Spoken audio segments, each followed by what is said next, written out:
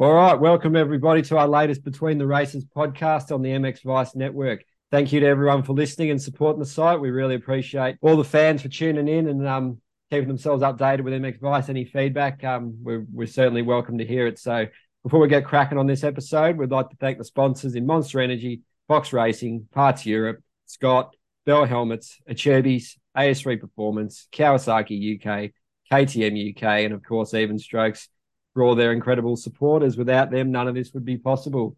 All right, we'd like to welcome David Hogan of Always Moto. He's kind of comes from a unique perspective. It's something a little bit different for us to cover injuries like this, and knowing that they're one of the most popular things the fans read. It's about injuries. So to have David on, who's a fully qualified physiotherapist, he's definitely a welcome addition to our podcast today and the moto media landscape in general, mate. So welcome and thanks for joining us.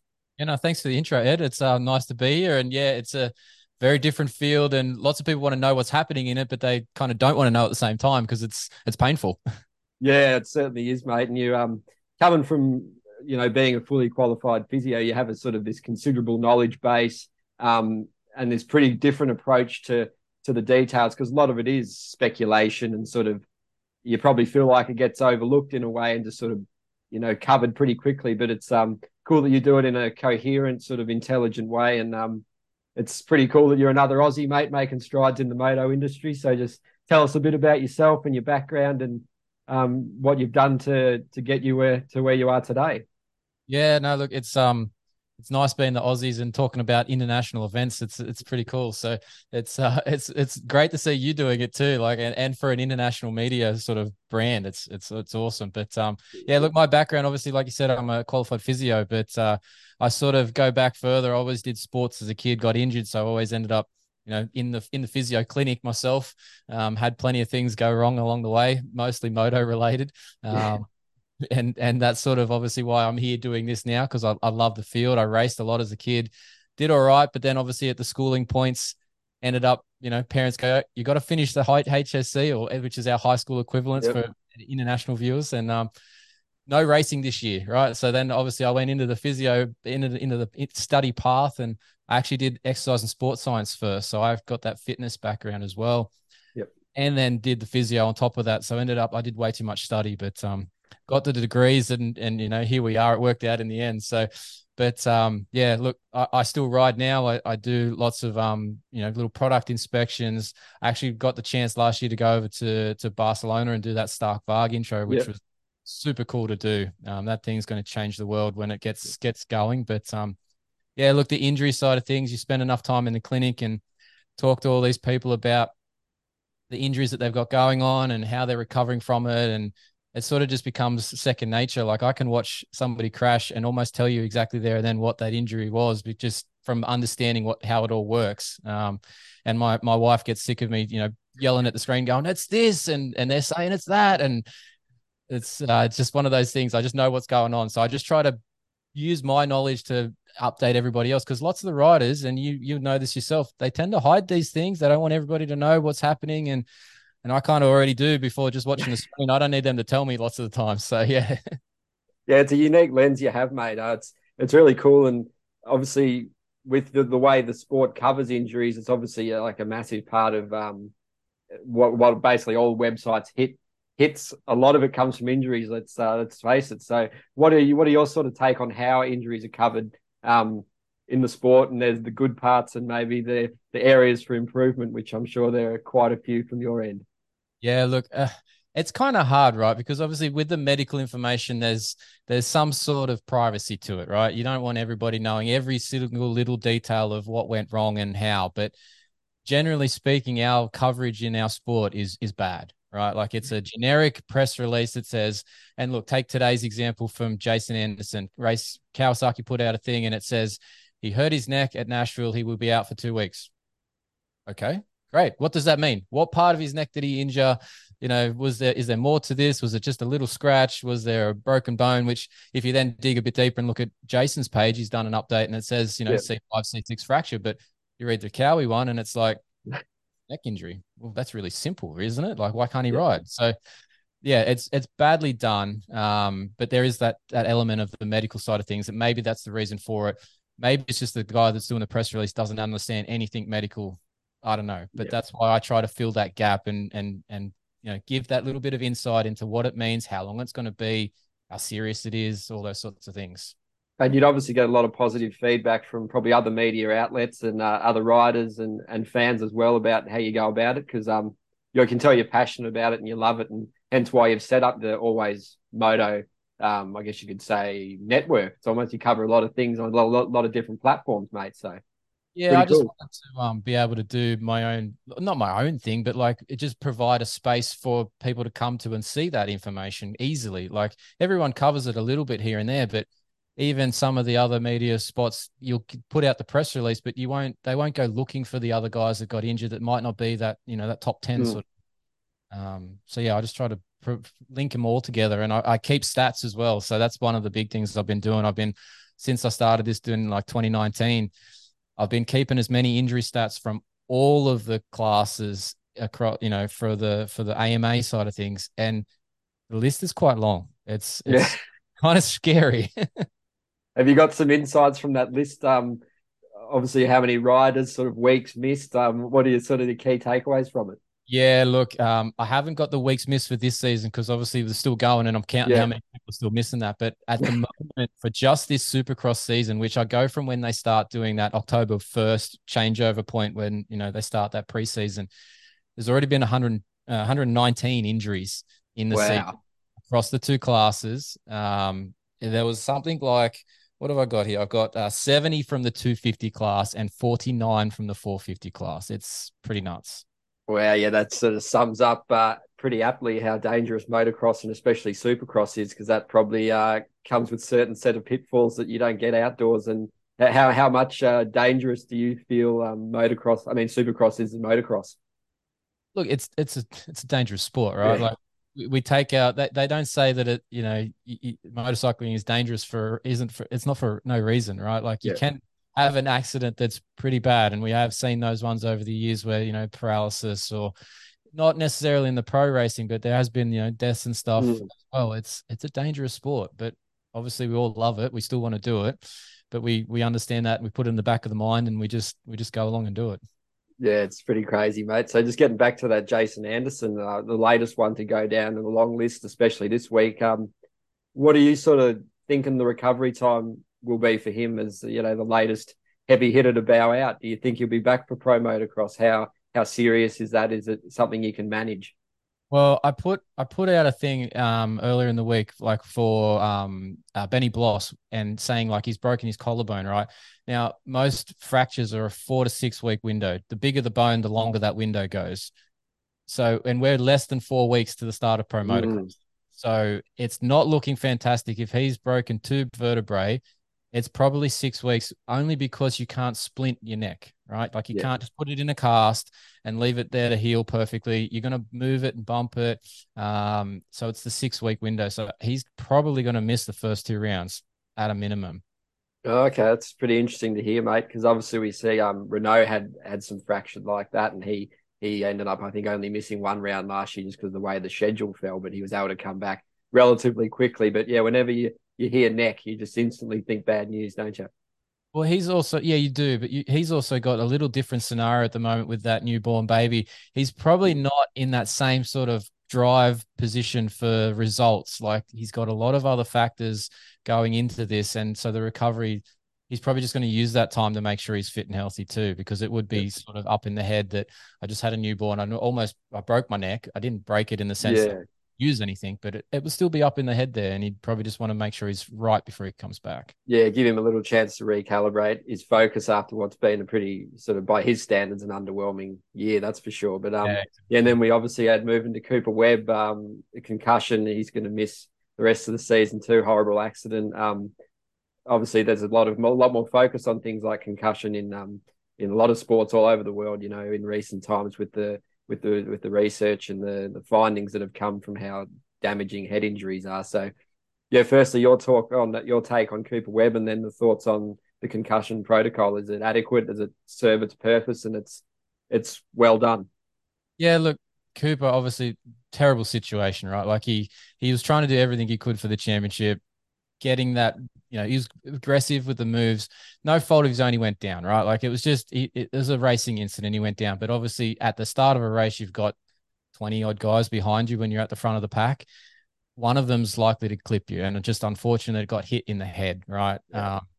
But the team did well, right? They took him off. They've done their assessment and they've realized that, he can't return for that night. He also then has to go on that protocol. And there's different steps to this protocol, and it's okay. There's a protocol in place, right, for the AMA. I'm not sure of the exact details. I can't remember the FIM ones. I have checked them out. They are similar, but the AMA one, there's a little bit that I don't like at the beginning of it because it says that you have to get your physician to confirm that you can start the protocol, and you've got to be symptom clear for at least 24 hours before you can start this 5-day return to ride program. Or sorry, I should say 5-stage return to ride program. It takes usually 5 days because each stage is a minimum of 24 hours. But that first little window there is where this sort of hiccup can be, because you can either see your specialist that knows you really well and knows that you need to get back and race, and maybe you're clear already, or it could go the other way. So, but in Cooper's case, I think they've done a nice job, right? They've recognized that there was a decent impact. You don't obviously know what grade concussion he had, how bad it was, how long he was out for, or how long the symptoms were being around for. But they've just used the chance for the end of the season. He's basically out of the points position that he was going to be. He's not going to drop that far down in, lose from, second to 20th or something. He's going to probably be second, third, or at worst, maybe fourth. Yep. So that side of things, they've used this time well to let him recover, which is ideal. I think that's a good move. There should be a little bit longer in some of these protocols, from my personal opinion, before they come back. Yeah, because you hear about there's a lot of complications that can occur following and races. They just want to get out there, but it's you really want your faculties about you when you race and Supercross especially. So yeah, it's a good point. You've got to be very accurate with what you do on a Supercross track, and if you're slightly slower up top because of that concussion, it's not going to go well for you. Yeah, and there's it's split-second decisions and the speed they're going in, and you hear people saying with AC about the crash, oh, you should have done this, you should have done that, but literally you can't really do much. Like that corner, you watch the racing, a lot of guys, front wheel slipped out of that rut, and that's kind of what happened with Cooper. A lot of them saved it, some didn't, and you can't really blame AC. It's not his fault at all. He should, pull a brake in or whatever. You just can't do it because that speed, there's like 20 guys all going around that corner. It's not happening, is it? If he breaks there, who's to say the 3 or 4 guys that are right behind him don't run into him? Yeah. All 4 of them on top of Cooper, and then there's a whole different scenario. So no, that's just silly talk. Unfortunately, he was in that corner. He was committed. There's nowhere to go. Yeah, no, it's just a horrible accident, mate. And obviously another heavy hitter that went down, Barsha, on the weekend. So similar thing with him, collarbone looking like he's touch and go for outdoors. Yeah, look, the collarbone's slightly different from just a general break, right? It can be plated reasonably easily. There are some risks with any surgery, obviously, and they don't always go to plan. But generally speaking, the collarbone's okay. And somewhere around that 4-week mark is when they can usually ride, just dependent on their pain tolerance. There is talk that some people have tried to ride just in practice at 2 weeks. Okay. Yep. Because once you plate the bone, it's stable. The bone's still technically broken, but it feels fine because it's held together artificially. So people could do it. So I wouldn't be surprised that Barsha makes it, but there is that little bit of doubt. Yeah, especially he's on such a run. He's been just lights out since Daytona, like literally probably faster than Webb, that's for sure. And on a similar level to Tomac and Sexton's probably the fastest, you'd have to say. But it's just managing the championship. But yeah, seeing him race, it's been excellent, and good to see him back out there, mate, because he probably think he's got half a chance to really do some damage in outdoors, doesn't he? Yeah, he wouldn't want to leave that form too long between rides, because that's where you start to drop off and you can just sort of creep away from that top level that he's been at really easily lately. So yeah, he would want to be getting back on that bike ASAP if he can. Yeah, and that Dragon's Back section caught a few people. It was pretty nasty, wasn't it? Do you like Dragon's Back into whoops? Great for fans, but it looks like a challenge for riders, doesn't it? It's great for my list of stats, right? Yeah. Like, it's just that those 2 sections of track tend to add up on the stats list. They're probably the 2 worst, parts for the track for crashing, particularly once the track breaks down in the main events.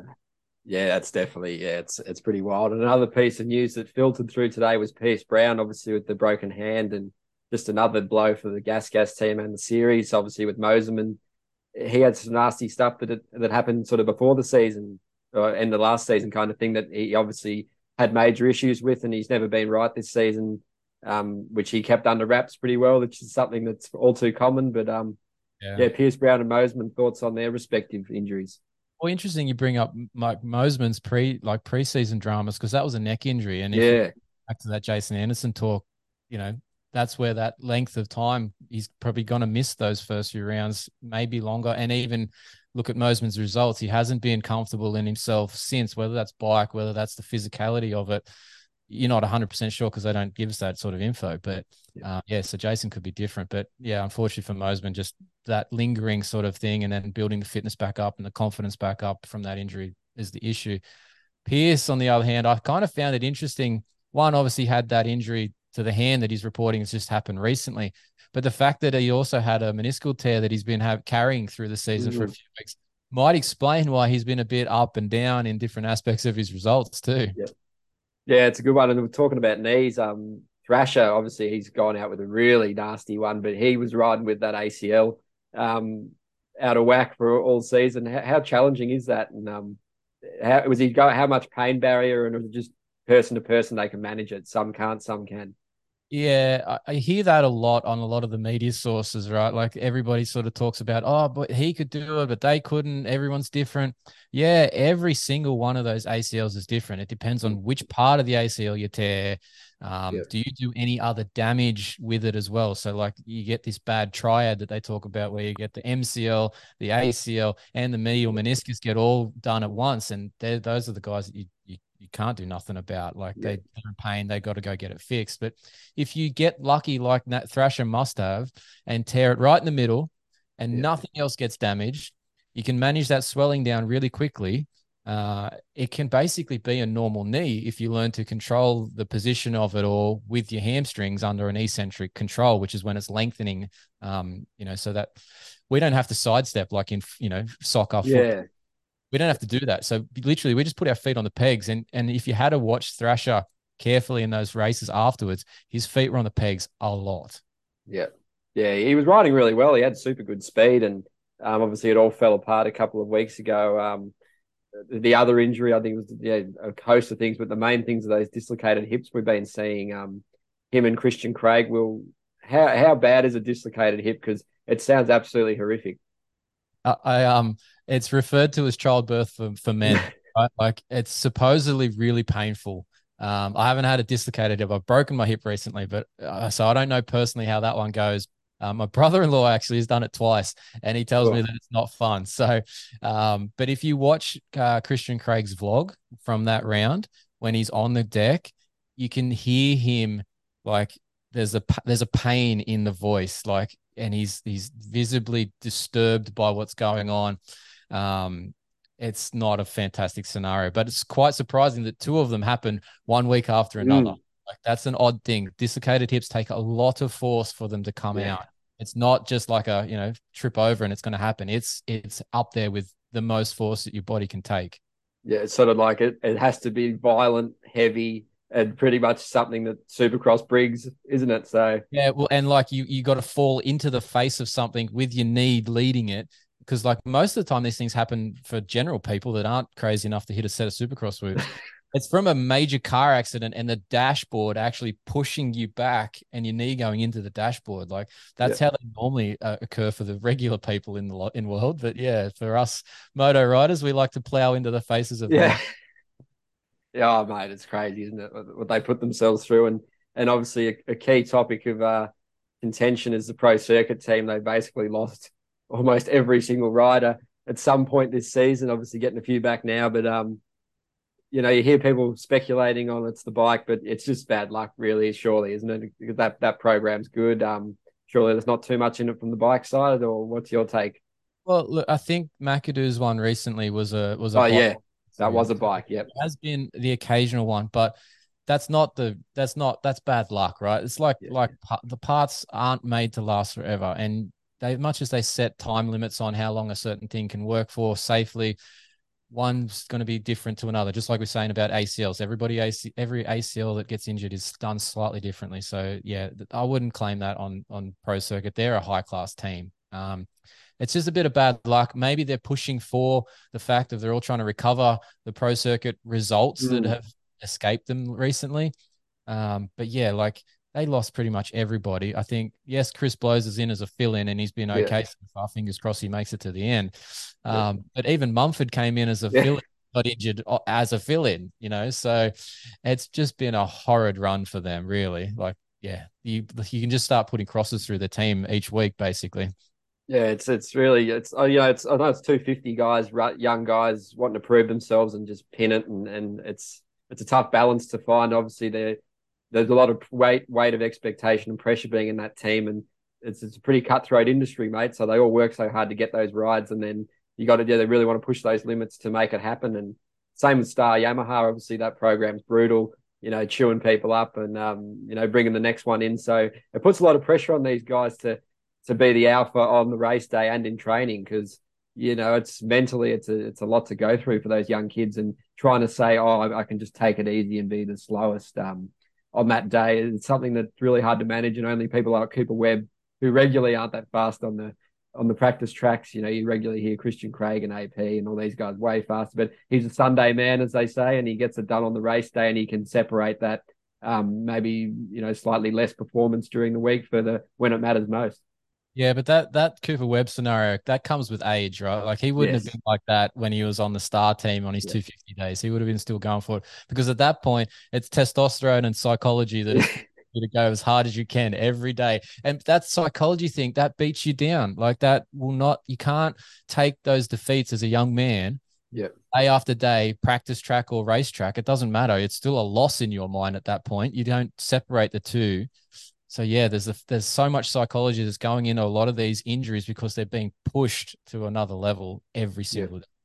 Yeah, well said, mate. And we had Anthony Rodriguez on a pod, who's well travelled, done MXGP, Brazil, AMA, Supercross, Motocross, done pretty much everything. And he was saying even now at his age, when he's 27, he sort of struggles a little bit to come to terms with those days where you're not up to speed on the practice track as well. And it's a hard line to balance for sure. And on the topic of moving over to the Husqvarna guys, and just the KTM group in general has just been savaged. And thoughts on Mookie, and obviously we've touched on Christian Craig, and you got Swole and Talon Hawkins is sort of steering the ship for them at the moment, and Hampshire, and he's had his own injuries over the years too. So what's your take on them?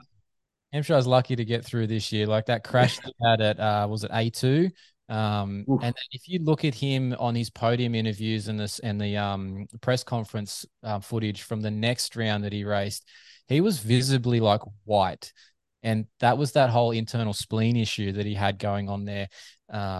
So he wasn't right when he came back, but RJ's got that tough history of coming back from an ACL at 10 weeks when they're 6 months jobs, and so he's obviously a tough nut, but he still didn't look right at that point. But that whole KTM group, Gas is going to have no riders this week, right? Pierce Brown's gone, Mosman's gone, Barsh has gone.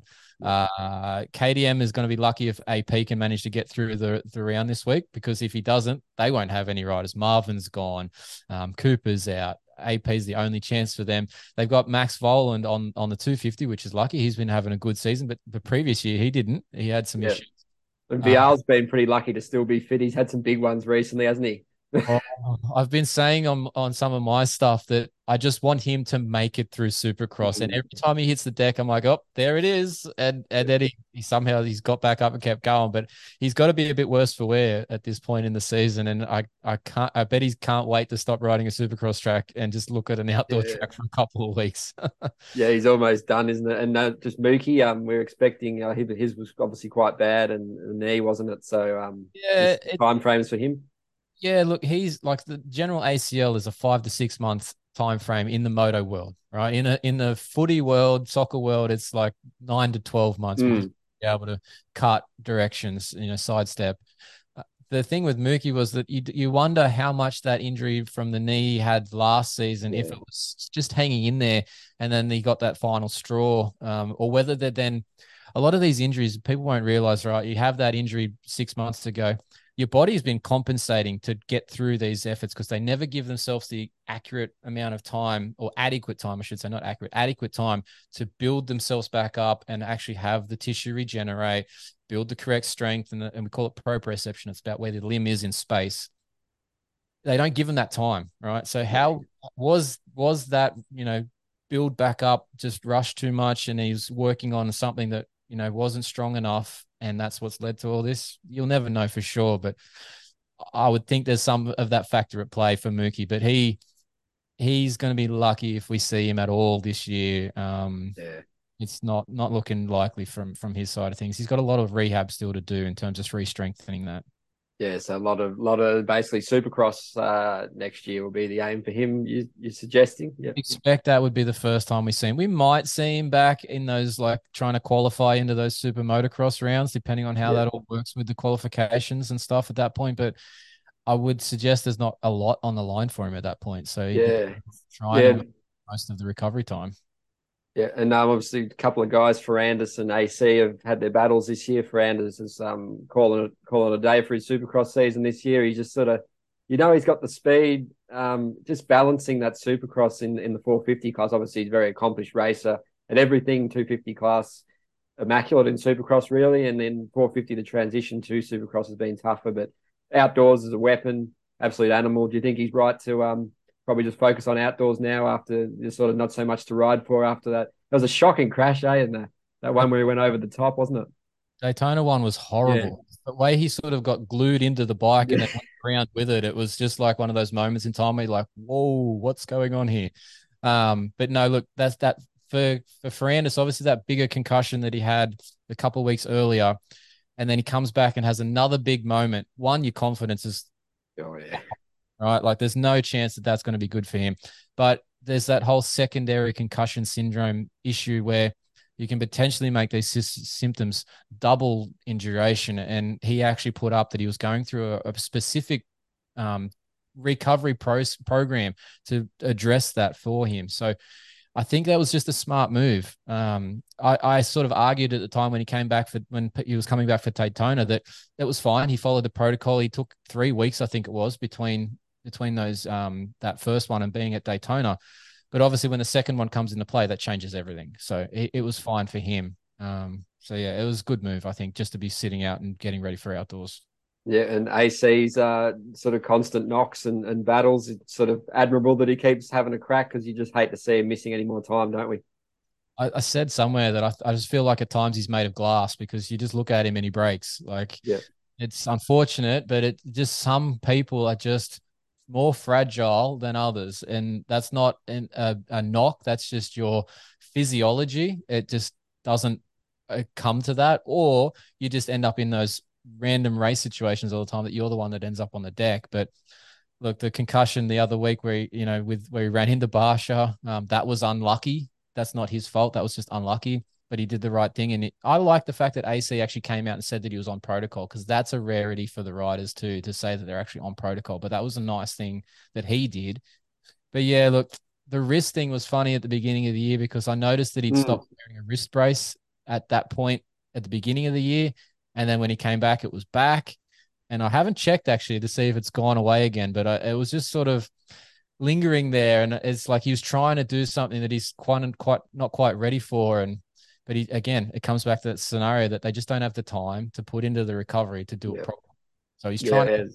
He's very transparent, isn't he? He doesn't he's pretty good in letting the people know what's going on with him. And he must look at people like you say, AP's had some big ones, and although he missed last weekend, he's in a position to probably race this weekend, and he's been able to keep going. And you like a Jeremy Seewer in MXGP, done like 170 consecutive GPs and had some absolute monsters, especially that one in Argentina this year. Some of those guys must just look at that and think, how the hell can that not be me? Well, yeah, exactly. Like, and even Eli Tomac, did you see the stat from Eli that he's missed one race in 5 years from I think it was Supercross. I might have even been outdoors, but that's insane for someone like AC. He can't fathom even just putting one season together. Like, it's horrible, unfortunately, but just that's the cards he's been dealt since he's been on the pro tour.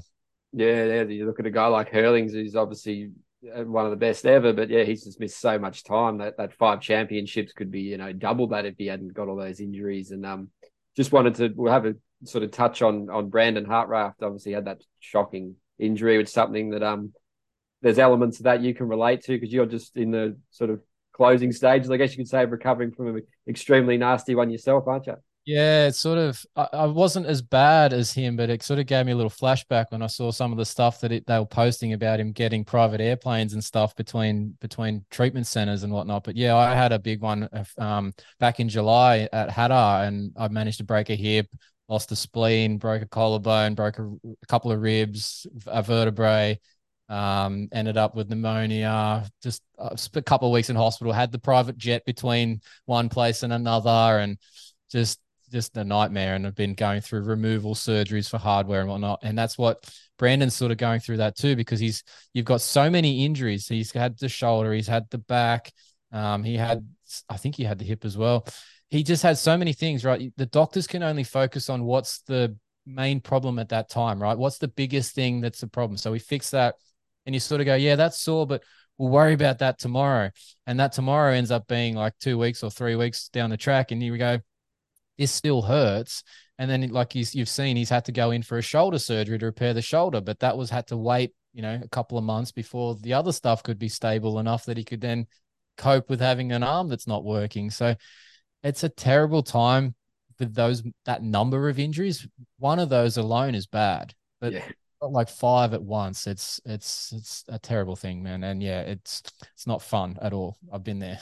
Yeah, and so obviously that's been a pretty tough, physically and mentally, that the last period for you. And you could probably relate to the riders because you're a rider yourself. That's how it happened. So just talk us through, from your perspective, how these guys must be feeling because they make a living off that. It's what they love. It's what they've put their whole life's work into. So to have that time off the bike and watching the others go, and some guys don't even watch it because they can't bear it, but just mentally, how challenging is that?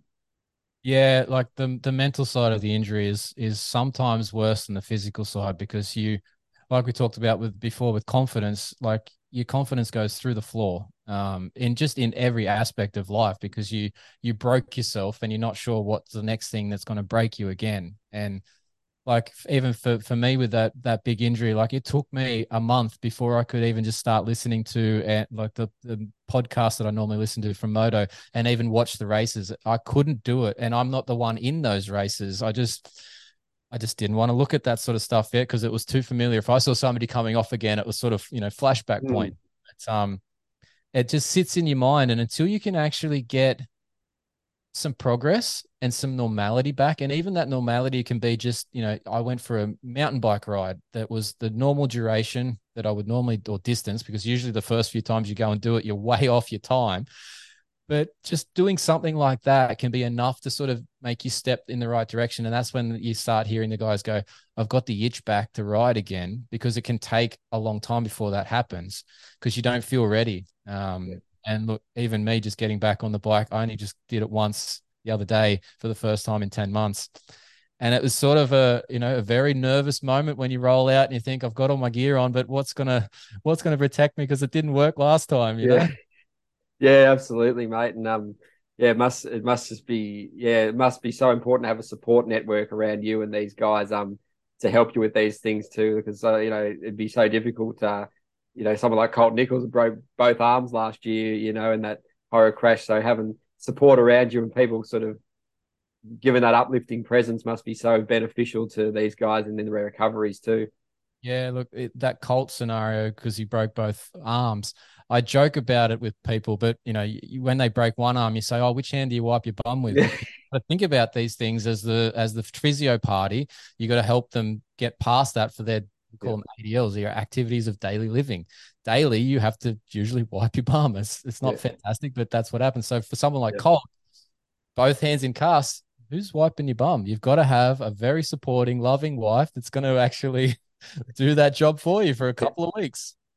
Yeah, that's a lot of stuff. Obviously, you just see the injury and then you keep going on. But there's just so much that goes into it, a lot of suffering, and considering all the sacrifices they've obviously made to get there, it must just be a massive kick. But Yeah, we just have a little, just two MXGP guys for you too here, mate. Tim Geyser and the femur. Obviously, it was a horrible crash in the preseason race at Trentino there. And the early estimations where he'd be half a chance to come back for Trentino, which is now a couple of weeks gone by. And from what sort of we're hearing, talking to some guys, it's still a month away. So was that the time frame you had in mind for that? Yeah, when I saw that injury and heard that it was a femur, I was like, oh, there goes 5 months, right? Like that's Yeah. usually the time frame. And then I think it was only a week later that they were starting to put out that he was going to be back for that round that you mentioned. And it was like, I think I counted it up, it was like 2.5 months. And I'm like, there is no way that is happening. Like, unless it was like this tiny little crack that didn't go all the way through. But if it's a normal mid shaft femur fracture where they're in two pieces, there is no way that's happening. Yeah, it's good to know, mate. You must have probably been laughing at some of the coverage surrounding that then. Yeah, it's one of those things you look at and you think you don't know what you're talking about. But anyway, Yeah, it's probably they probably should hit you up, mate, for a bit of expertise. But and obviously a guy that we love to see doing well, Aussie Mitch Evans. Obviously raced Argentina, sort of went there, really didn't race, but did the qualifying race, I think. But yeah, just the broken thumb that he suffered in pre-season was too much. But yeah, broken thumbs must be quite a troublesome thing to get through. And it was great seeing him return on the weekend, even though obviously you can't expect too much on the results. But we just want him healthy and getting the results because he's shown what he's capable of when he can because he can match it. yeah, he's got speed. That's not a question. It's just his consistency of being on track has been the issue since he's been in the MXGP class. But thumbs for moto riders are just a problem, right? Because that's the contact point with the bike. It takes so much load for the control and the feel, and there's plenty of injuries you can ride through because you can sort of manage, but the thumb is not one of them. Like lots of people ride through hand fractures, which is the main part of your palm, but the thumb is not an easy one to get around. So it's good that he's used the time to get it right, and hopefully he can now stay on track for the rest of the season. Yeah, it'll be good to see how he goes in Spain this weekend. Probably won't be expecting too much, but then I think they have a break, have a couple of weeks, and then sort of come back and just be good to see him back in that top 10 like he was last year, top 5 speed. And just a guy we sort of J-Mart, obviously with the lung, I think it was a punctured lung. He obviously came back extremely quickly from that. Obviously that didn't seem too bad, but it sounds way worse than that. Well, so I did an interview with Cade Clayson, who a couple of weeks earlier did the same sort of thing, broke a couple of ribs and ended up puncturing the lung and had it partially collapse. And he said that you've seen his results since he's come back. Like he said that didn't actually cause him pain as such, which lung usually won't. It's more painful when they have to stick the needle in through your chest to reinflate it than anything else. But the lung itself doesn't usually hurt, right? Because you can't tend to feel that. But the issue that you get is then obviously when you try to stress that lung and you try and inflate it as hard as you can to get more air in for that oxygenation process to do an aerobic activity like moto, that's when you start to struggle because it's got like a wound point. So that's not functioning. And it's then just reducing your oxygen capacity and your actual aerobic capacity gets reduced. So by the end of the motos, you start dropping off, which if you look at J-Mart, that's sort of where he went at the end of that race just last weekend. He was back, yes, but he didn't have that same capacity to push all the way through, I think. So, but the main thing, the only reason that I believe that he missed that race was because you can't actually fly with a punctured lung because you can actually have it burst with the altitude pressure changes. So yeah, that was the only reason he apparently didn't go to the round. What was it? East Rutherford. That's the only reason he didn't go to that one. Yeah, it's interesting. You see, like, lungs just it's anything like punctured or collapsed. It just sounds so horrible, and then you sort of talk about that to someone that knows, like yourself, and you can get through with that, but not like something more minimal like a broken thumb. It's just the way it is, and the sport it is. But the lung too, just so that the people watching can understand, the lung is in a couple of compartments, right? So when they say punctured lung, it's not like that whole left side just deflates. Yeah. There's like 6 compartments. And so if you puncture part of it, well, the other parts are still up. So you can still breathe and do normal functioning. It's just only when you start to push yourself that you notice that little bit of drop in capacity for your aerobic abilities. And that's where, at the high level of sport, that's when it becomes an issue. But day to day, you won't notice it. Yeah, okay. So minimal discomfort on that, just when you're at that real Yeah, stretching your capacity. Yeah. yeah. Well, that's cool. And also with what's your sort of, have you got sort of an overview of obviously the key causes? It's not really, you can't really put your finger on one thing because motocross is just so dangerous and supercross is just risks at every turn, literally. And is there anything you would suggest to anything to do with track prep? They got the nets and tough blocks and these kind of things. Is the season too long? Is there any preventative measures that you would like to see or think need to be thought about quite thoroughly? Well, personal opinion on some of this stuff is that, like, I think there's not enough focus on the fact that it's a skill for these guys to get through a whole season. They focus a lot on how fast they are on the track, but there's a skill in making it 17 rounds of Supercross, or 9 or 10 for the coast, the 250 guys. And like I said at the beginning, with the numbers in that 250 class of injuries, they all aren't looking at the fact that they've got to do 9 rounds. They look at it like they're doing 2 or something. Yeah. So I think there's a perspective point that they need to understand that they've got to make it through the whole season. Yeah, things like tough blocks can sometimes get in the way, but they can sometimes save you. So they're necessary. Tomac had a good one where he was saved, wasn't he? Oh man, he got so lucky, because if he missed that tough block, we wouldn't be not talking about him being a champion right now. So he got lucky at that point at the beginning of the season.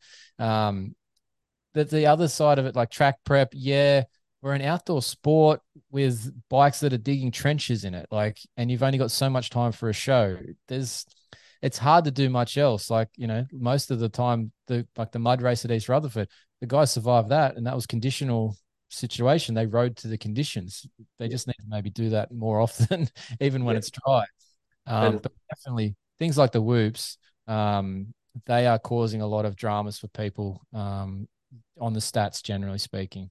Yeah, they're pretty brutal, aren't they? And yeah, it's hard to really say, oh, there's less riding time on a track because it's only a 1 day event anyway. So you basically, they need the time and the practices to adjust to the track and to just to get their calculations right in their head and what they're safe and comfortable doing. So it's a tough balance. Maybe things like Supercross Futures hitting a track, but they probably prep it as much as they can within reason. But it's a tough balance to get right because obviously they want to challenge these guys because they're the best in the world, and those guys want to be challenged because they want things that separate them from the rest. So yeah, where you go is tough, isn't it?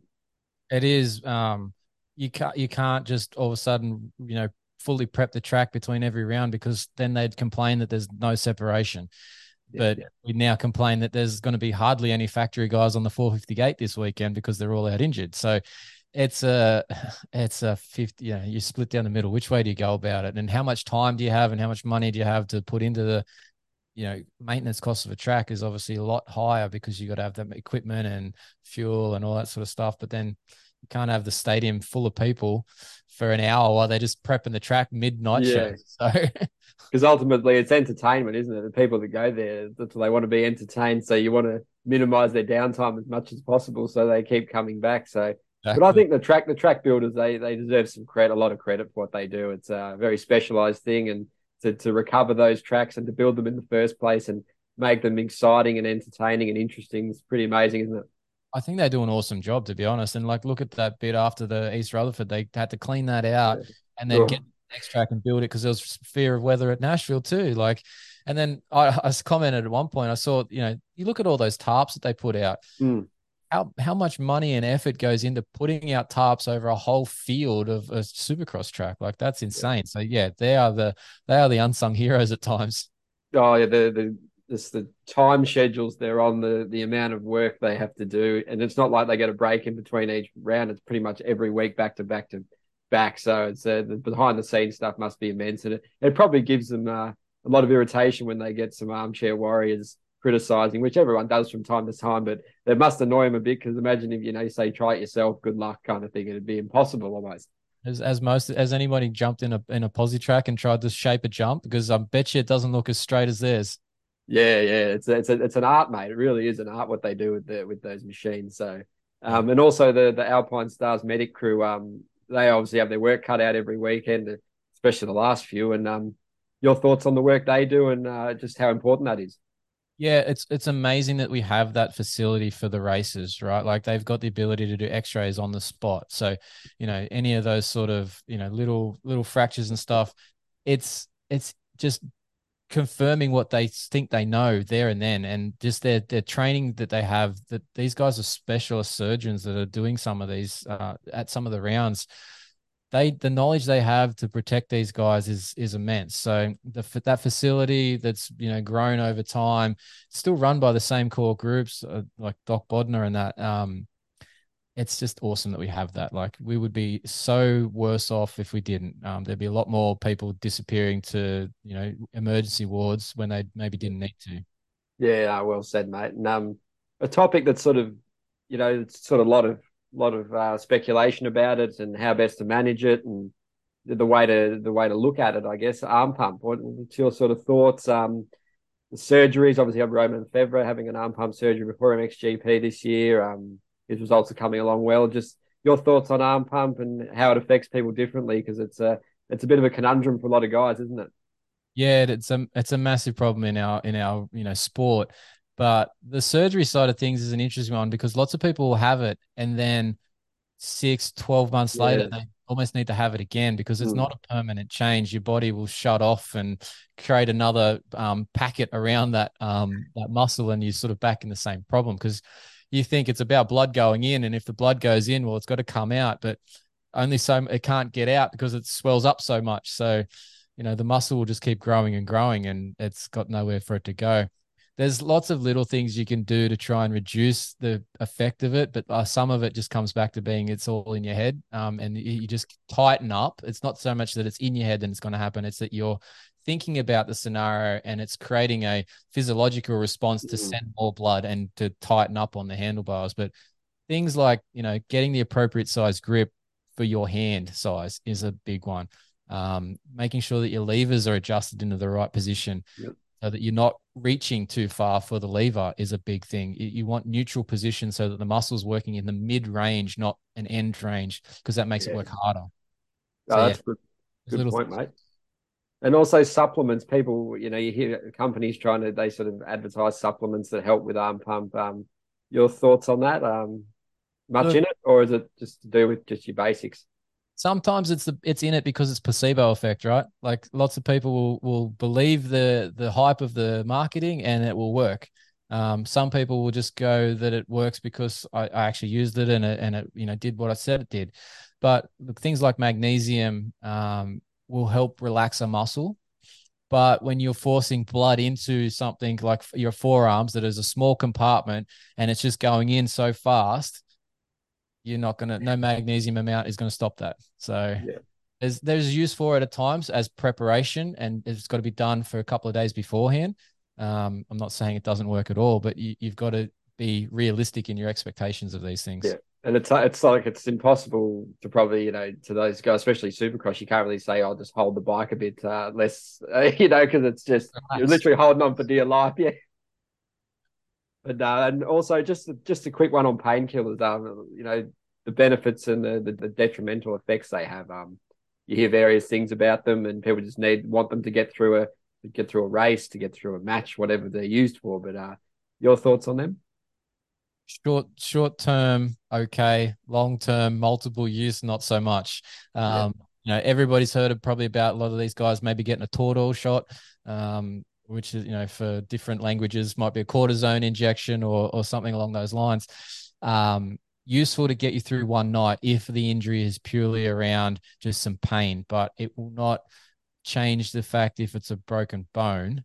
It's still going to be a broken bone at the end of the night, and you've probably just done some more damage to yourself that then has to be extending your recovery period. So useful, again, depending on the scenario, not useful if you don't know what you're doing it for, or if you're continuing to do it, for a 6-week period or something like that. Yeah, well said, mate. And just looking about obviously the field's in quite a lot of disarray with the injuries, very thin at the moment. And you obviously speak to a lot of privateers, and just tell us sort of how good it is for these guys. Your Morans, as these, Harlan got an injury as well, and Bloss, but those guys would have been looking to capitalise, and your Starlings and your Norans and your Shorts and your Cartwright. It's cool to see those guys having a chance to get some sort of in the spotlight and to get some eyes on them, because it's during the season they're certainly not there. So it's like a bit of one of the smallest byproducts that's positive from all these injuries, isn't it? Seeing the privateers get some spotlight. It is. Those guys that can make it to the end of the season in one piece tend to get some, career bests or season bests at these sort of last 3 or 4 rounds because the field does thin out so much. And that means a lot to those privateer guys. Like I speak to them, a bunch of them a fair bit. But like some of those privateer guys that do get injured earlier in the seasons, they do have some of the funniest stories about their injuries when you talk to them, because they literally get to go and find, specialist surgeon for a finger or a hand that they've never heard of before because they don't have those connections. And Yeah. you get some weird stories coming out of those treatment plans as well. So that's an interesting thing to hear from them as well about what they've gone through. But yeah, look, this weekend there will be about 5 guys that you probably haven't seen in the main event this time around that will get something rather significant as a result. So yeah, it'll be cool for those guys to be in the spotlight. Yeah, because we had a chat to Ben and I from MX Vice. We spoke to Kevin Moran's last week, and Yep. yeah, just the sheer stuff they got to go through. Like he's doing like all his bike work. Pretty much the only thing that he's not doing is transporting his bike, because he's one of the other teams does that for him. But it's like, yeah, he's doing his own mechanic work. He's changing out this and that, and organizing all his own marketing and organizing all his own stickers and stuff for the bike. Like the amount of work, and he just said it does take a lot away from what I'm able to train. Like I can't focus 100% on my actual racing, which is why it's just so beneficial to have a factory team, because everyone else does everything else for you. You get to focus on training and riding, and so the amount of gains you can get doing that, whereas running a program like him, you got to drive places, you got to do all that work, organize parts, and it's a crazy life they live, isn't it? It is. They wear probably about 50 hats. Yeah. You look at the amount of guys on a factory team, from the staffing point of view, that are doing all those things for the rider, and then you look at the privateer and they're doing all that themselves, and there's 20 guys on the factory team so helping do it. They're the unsung heroes. But to somehow get around like a series like the USAMA across that whole country. Yeah. And go from one side to the other in 2 weeks, and back again. Yeah, I don't know how they manage to fit in what they do, but they do, and they do a really good job. It's obviously a big passion for them to get to where they get to. Yeah, you got to respect the grind and the hustle those guys put in. And even someone like Moran's was saying, he made a bet that with one of his team guys, yeah, if I get top 10, I got to wash my bike after East Rutherford, and he won that bet. So that was just those small luxuries that the rest of them take for granted. It's pretty cool seeing that, isn't it? That's a smart bet. I didn't know that one. That's yeah. Yeah, nice. Yeah, you did good, mate. So they expect them to really come up in the last couple of weeks. But yeah, just your thoughts in general on the racing. Being Aussies, how good is it seeing the Lawrence guys just smashing it again? Obviously, Hunter winning his first was really cool. The culmination of a lot of hard work and graft over the years, since him and the family left Australia, moved to Europe, and yeah, he's had a lot of injury time off, which you'd be well aware of as well, mate. But it's just good to see him rewarded for all the hard work, and then Jet's just on another level for his age, isn't he? He's a freak. He's one of the sort of generational talents, and it's hard to see him sort of not being one of the best in this decade, isn't it? Well, yeah, he should be, as long as he stays off my list. That's what the trajectory he's got, and that's awesome. As an Aussie fan, it's great to have. We had Chad Reed for so long, right? Yeah. Someone that was always at the front of the pack, and you could always cheer for and relate to, and feel like you saw them at your local track at some point, right? So it's awesome to have that with the Lawrence boys. But yeah, look, Hunter's story. Everyone goes to that bit that we left Australia and it was tough and what not. It was obviously that was right, but Hunter's gone through so much more. Those injuries that he's had. He's had a long list of stuff that's gone wrong, and it's only really the last 2 years that he's actually started to build that all together, and you can see the results trending all the way up, and the fitness is coming along, the bike time's coming along. So he was the master of his own destiny. He's earned that a lot by the effort he's put in. So, full congratulations to Hunter. That was awesome to see. Yeah, and obviously we're Aussies, and we got the podium at the Nations, and the pretty exciting times ahead. There's options for Australia, and our series back home is at a very high level as well. Like Tanti, Clout, Webster, Beaton's back here now, and then Crawford and Todd in MX2, and if Mitch Evans isn't fit, or you never know, we might end up with a scenario with Hunter and Jet on the 450s, and they get Crawford and, or Todd on the 250, or you could put someone like a Tanti or a Webster or a Beaton on the 450 if Evans isn't where he needs to be or wants to be. So the options are pretty good, mate. The depth is strong, and even countries like Spain and obviously France are always pretty good. Italy's got some nice talent coming through, in America. France this year is looking pretty exciting. Do you think you'll be making the trip over, mate? Oh, look, I'd love to, but it's probably not on the budget list for Yeah, me. This is generally a hobby for me. Like yeah, it's not something I'm getting paid massive dollars to do. So, but no, look, that list of guys that we have at the top end of our Aussie field is awesome. It's starting to be a real comparable thing to all the other countries that are in that MX of Nations list. And yeah, it's fantastic to finally see another podium. It's been so long for the Aussie team between them. yeah, But I could see, like you just said about having both Lawrence brothers on 450s. I think that's pretty likely because the talk is now that Hunter's probably going to be on a 450 for Supercross. So I wouldn't see him hanging around on the 250 any longer than he has to. And he would probably want to do exactly what Jet did last year and just move straight to the 450, do that testing and just keep going that direction. So yeah, we could have both of them, MX1, MX3, and then yeah, throw the door open, see who's the best one to take the MX2 bike, and yeah, yeah. we could be in for another good result. Yeah, well, obviously, best case scenario probably is Mitch Evans getting healthy and getting back to where he was last year. And even at that Nations, he was battling an injury, which our boss James found out about. So yeah, he's obviously probably him and Beaton. It's Beaton was obviously wanting to ride in Europe, and having spoken to him a little while ago, just things didn't quite work out. So a good option to come back home and reset for a year, and he's proven his class already, isn't he? Yeah, he is, and I really hope that he does get that that opportunity to go back to Europe because I think he's got more to show. Clearly, like he's come back here and he's at the front of the pack, easily. So yeah, it's a good chance for him to rebuild, but I think his skill set it needs more challenging, and that's that European side of things. So Yeah. he needs to be back there. Hopefully, he can be soon. Yeah, it's exciting. I believe Uribe, him and Webster, the plan is if all goes well to race some AMA nationals and maybe a couple of MXGPs, which is super cool. It gives them that platform to shine. And another guy who probably has got all the talent in the world and has had terrible injuries, we'll quickly discuss was Regan Duffy. He's obviously lined up. He had a lined up MX2 ride, and yeah, all the signs are good. He's so young and he's already on a 450, so he doesn't have to worry about the age rules, so he can take his time in his development. But it's amazing seeing him back and doing well, and he's loving life again and just back out the gate, because I don't know, a lot of people might not know his story. A lot of people will know his story, but to just see him back's incredible effort. Yeah, just to see him alive after what he went Yeah, through is amazing in itself. But to then come back to a pro level is, yeah, I can't say enough words to justify what he is doing. It's amazing. If you check out his Instagram story, some of the pictures of his body are insane that he went through, and how he survived, I'll never know. But yeah, modern medicine, well done. So and the mentality of him, well done too, isn't it? Because most exactly. people would be out by then, wouldn't they?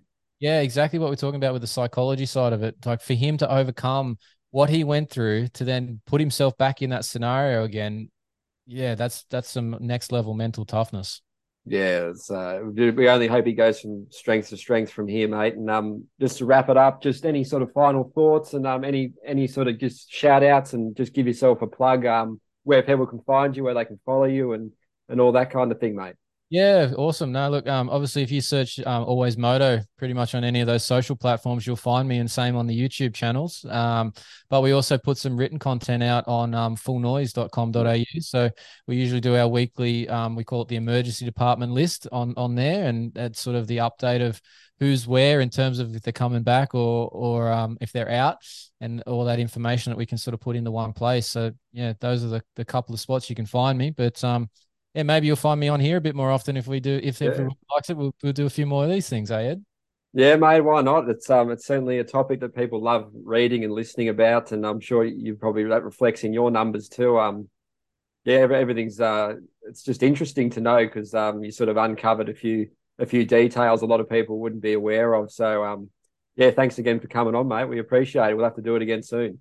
Yeah, no, I appreciate the offer, and yeah, look, we'll talk. We'll see. Hopefully, see more of us. Yeah, and before we let David go, we'll just quickly give a shout out to our sponsors on the MX Vice Between the Races show here. We've got Monster Energy, Fox Racing, Parts Europe, Scott, Bell Helmets, Achebe's, AS Street Performance, Kawasaki UK, KTM UK, and even Strokes for all their incredible support. As without them, there would be no us. So thanks again, David. All the best and have a good one, mate. Keep up the great work. Thank you. See you next time. See you, mate.